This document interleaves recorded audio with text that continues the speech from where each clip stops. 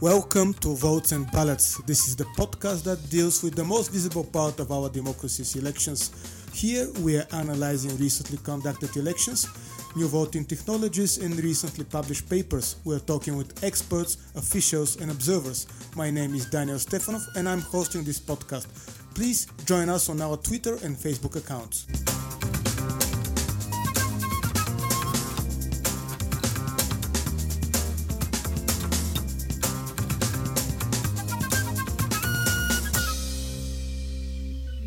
Hello, welcome to Votes and Ballots Podcast.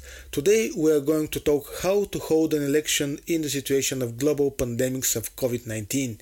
As you know, the Covid-19 made some countries and territories postpone their elections in the spring. However, other territories and countries decided to still hold their elections. Today, when there are so many administrations that are trying to organize their elections in the coming months, when unfortunately the COVID-19 virus will be still with us, I think it will be very good to have the experience of all those who decided to have the elections and take the risk. That is why today I decided to invite Mr. Erik Asplund from the International IDEA. Most of you probably know International IDEA, one of the leading organizations in the field of elections. Erik Asplund is leading one of the projects of the International IDEA called the Global Overview of COVID-19 Impact on Elections. There you can find all the information that you need for all the elections that were held under the COVID-19 pandemics. Now I'm saying hello to Erik. Erik, welcome to Votes and Ballots Podcast. Hello, Daniel. Thank you very much for having me on your program. Let's start with something a little bit more curious. We have witnessed many innovative voting arrangements in the so-called special voting arrangements, probably from South Korea, where they had those special voting stations for people with COVID-19. Of course, the drive-in polling stations in the US that we saw just a couple of weeks ago. Do you have your favorite special voting arrangements that you have seen in your project? Thanks, Daniel. I think the Americans call it curbside voting. But beyond the United States, we also saw drive-in polling places in a few countries, such as Iceland, the Czech Republic, and Lithuania. Now, my favorite, it's a good question. I think advance voting is very convenient, at least for me, as I typically work on election day here in Sweden. I think, looking at the stats, approximately 3 million people voted in advance during the last parliamentary elections here in Sweden in 2018, which I definitely think must have been a record. And many are predicting that in 2022, more than half of all the voters will vote in advance. Just because, it's easier to vote at a time and location that suits your personal schedule rather than, committing to a particular place and time. Also, I think going back to South Korea. So you mentioned South Korea and the United States of America. Now, both of these elections took place during the pandemic and both made use of special voting arrangements. In South Korea, who had parliamentary elections, I think in April, they recorded 26% advance votes, right? That's astonishing. Yeah. In the United States, more than 41% voted by post and 22% voted in advance. So this is something like 99 million people making use of special voting arrangements. Yeah, it looked like it's working. And have you managed to find the trend regarding the turnout in the elections under COVID-19? Is it higher? I know that you're following that in your project. That's a really good question. As you know, IDEA has a voter turnout database. As a result, we have been able to compare voter turnout in countries that have had elections during the pandemic with the turnout for past elections. We also have a global tracker of held elections during the pandemic. So we know between the 21st of February and the 15th of October that 89 countries have held elections or referendums. Now, based on this research, we can see that voter turnout has decreased in most countries that have held subnational or national elections during the pandemic. The effect of COVID-19 is clear on the turnout. Yeah, for sure. I mean, we saw low turnout in France back in March, the Ivory Coast, the Dominican Republic, Jamaica. So yeah, and of course, this is a legitimacy issue then. Yeah, and have you tried to find a certain correlation between the turnout and the use of an implementation of special voting arrangements?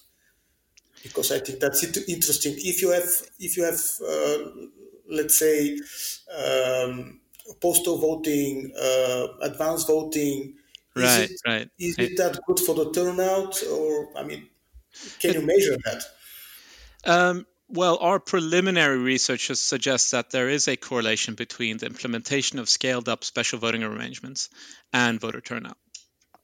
Also, the political context, civic duty, and timing of elections are important factors. Hmm. Going back to special voting arrangements, I think it's played a very important role in many countries' voter turnout.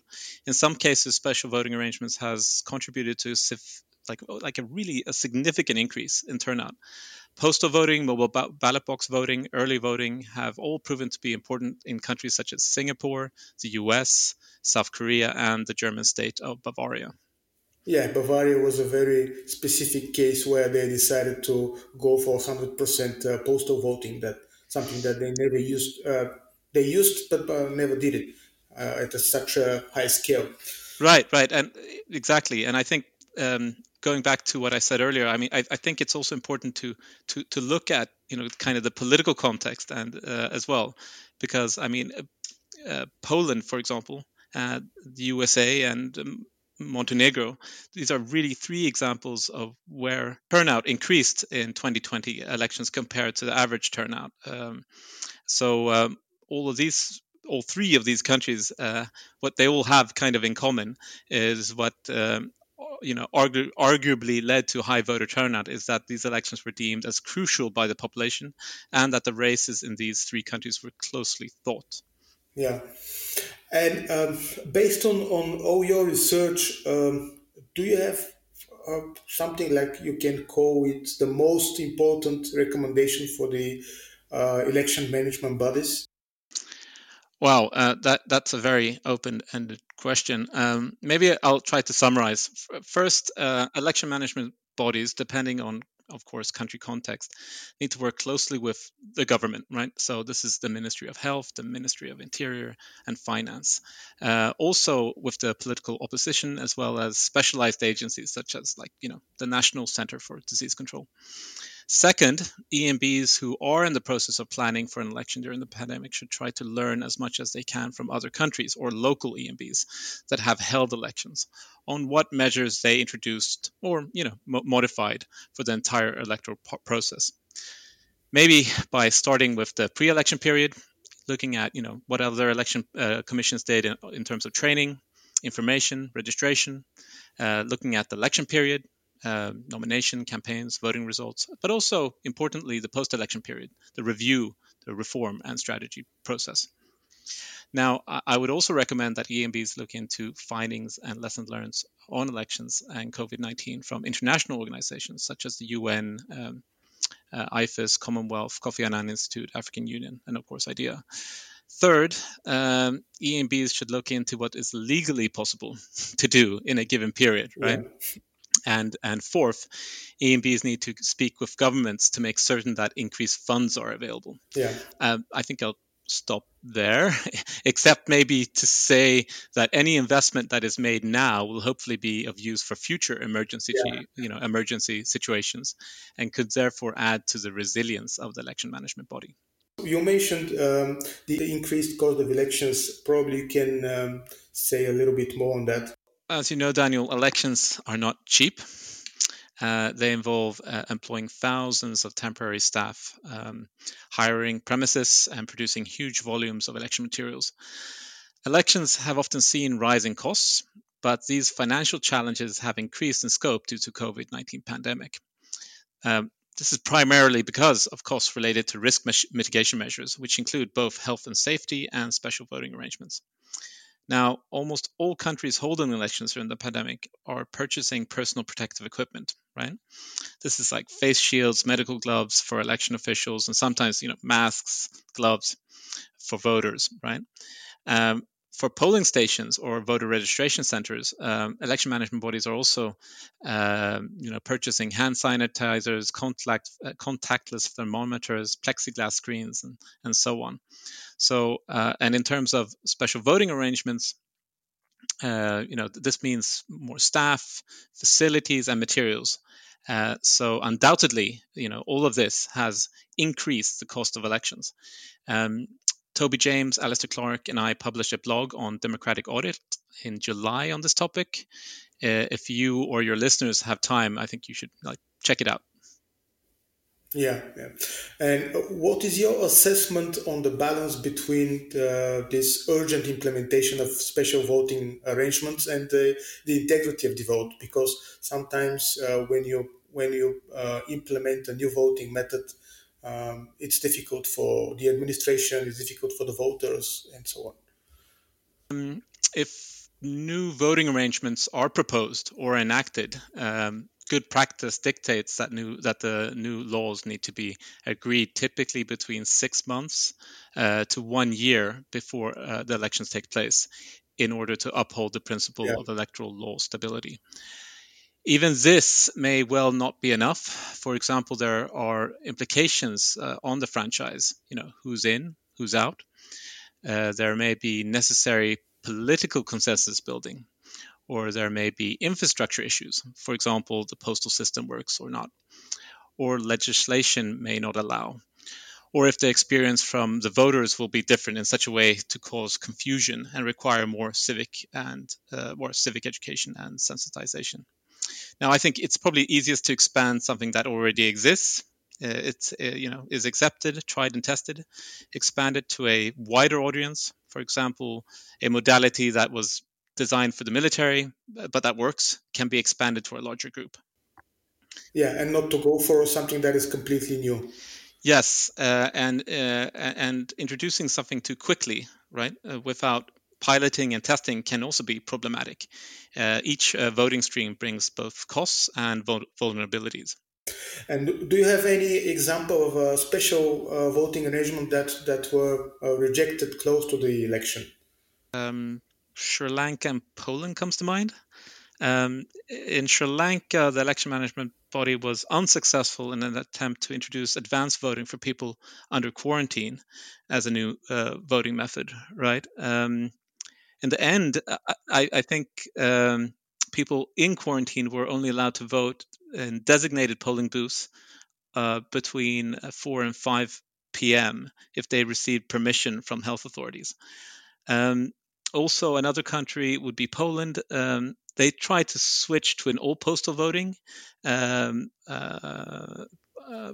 this was rejected by the Senate only 4 days before the election. It was too close to the election. Yeah, it was 4 days, and the election was supposed to take place on the 10th of May. Instead, they introduced in-person and universal postal voting for the 28th June presidential election. Yeah, it was a very weird case because, as much as I remember, actually the election day was not cancelled. The election day for the all postal voting was not cancelled. Right. Although nobody voted actually. No one was working and no one was voting. Although I remember that I think there was I have a vague memory of there was some demonstrations taking place on the day.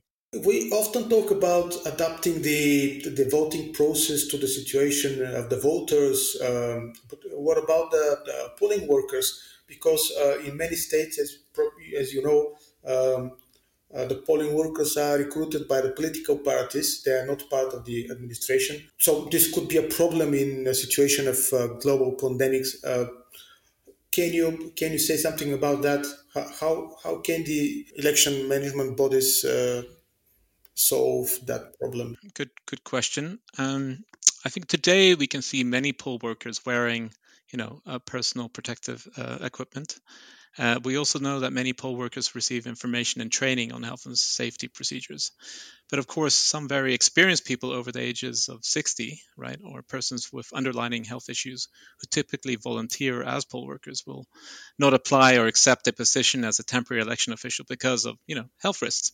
This is a huge challenge, but I think many EMBs are adapting. A good example would be the United States. Ahead of the 2020 US general elections, electoral officials identified the pandemic's potential impact on recruitment, right?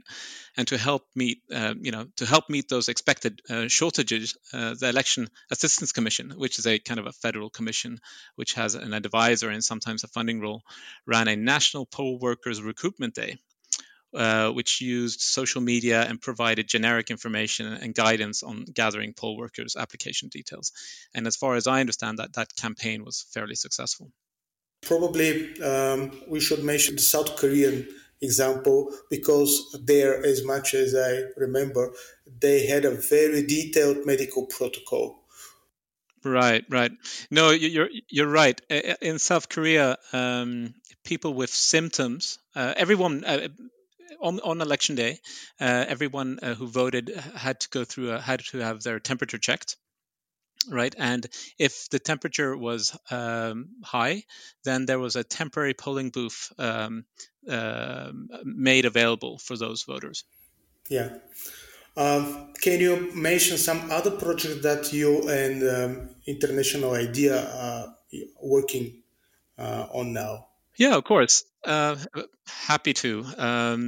Well, in the immediate future, we have a new case study on the US elections. This case study by Kate Sullivan is the latest in a range of in-depth case studies that International IDEA has published together with the Electoral Management Network. Other cases in the series, all drafted by experts, include France, Poland, Mali. We talked about Germany, Bavaria before, right? Australia, Russia, and South Korea. Now, at some point next year, these cases and more will be included in an edited volume funded by the UK Research Council. We're also working on special voting arrangements, as you know, which we see to become increasingly important in many countries, right? So not only because of the pandemic, but I think the pandemic has probably accelerated, the interest in special voting arrangements. We're currently researching global practice that focuses on experiences and trends for civil societies and EMBs. And over the next month, we will continue to successfully release more data and publications on this topic. It's very interesting. And I think that most of the election management bodies should follow your website and your publications. You're gathering a lot of global experience on different topics on the field of elections, and you're publishing very, very good materials. Right, thanks. And I think, and all of this information is available on our Global Overview COVID-19 Impact on Elections page, right? Which has information on postponed elections, held elections.